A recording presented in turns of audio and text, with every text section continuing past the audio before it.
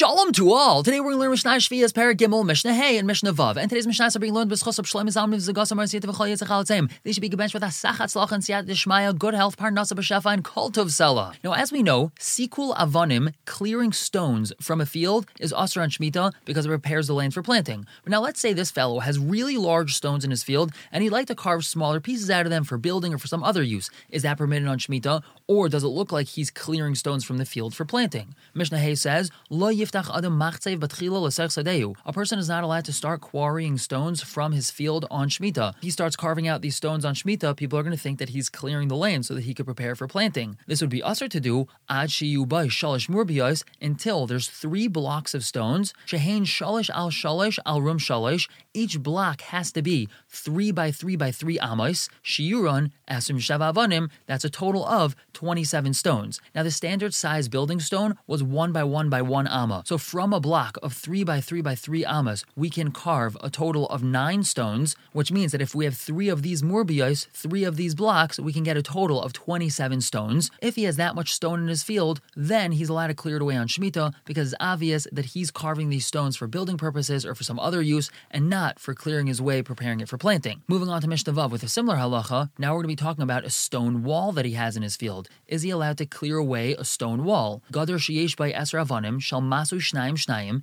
If he has a stone wall that at least 10 of the stones are so heavy they need to be carried by 2 people each. That's what masu shnayim shnayim means. They have to be carried by 2 people each. Hare elu yinatelu. Then these stones and the entirety of the stone wall is allowed to be cleared away. Obviously, he wants to use it for building or for some other purpose. However, shir gadar asar tfachim, the shear that this fence that we're talking about is 10 tfachim high. If this wall is 10 tfachim high, so then he's allowed to clear away these stones. Of course, if we have a minimum of 10 stones that are going to be carried away by 2 people each. But pachas mikain, if it's anything less than that, meaning if the wall is lower than 10 tfachim, or if we don't have 10 stones that need to be carried by 2 people each, then mechatzev v'gaimamai ad pachas me'haaretz tefach, he can carve these stones and cut them down until they're within a tefach of the ground. But he's not allowed to clear away the entire wall till the dirt is showing, because then it's going to look like he's doing so for planting purposes. He is allowed to clear away the majority of the wall, but he does have to leave some stone on the ground. Now the Mishnah continues about Medvar Murim. When was it said that he has to be careful with this stone wall of his? Mitach shaloi. That's if it's inside his own property, because then people are going to suspect that he's preparing his land for planting. Avol mitach shel chaveroi. If he's clearing away a stone wall that's in his friend's property, Mashu writes a yitol, he's allowed to take whatever he wants. He has no limitations. That's because it doesn't look like he's preparing his friend's land for planting. He would do that in his own land, definitely not in his friend's land.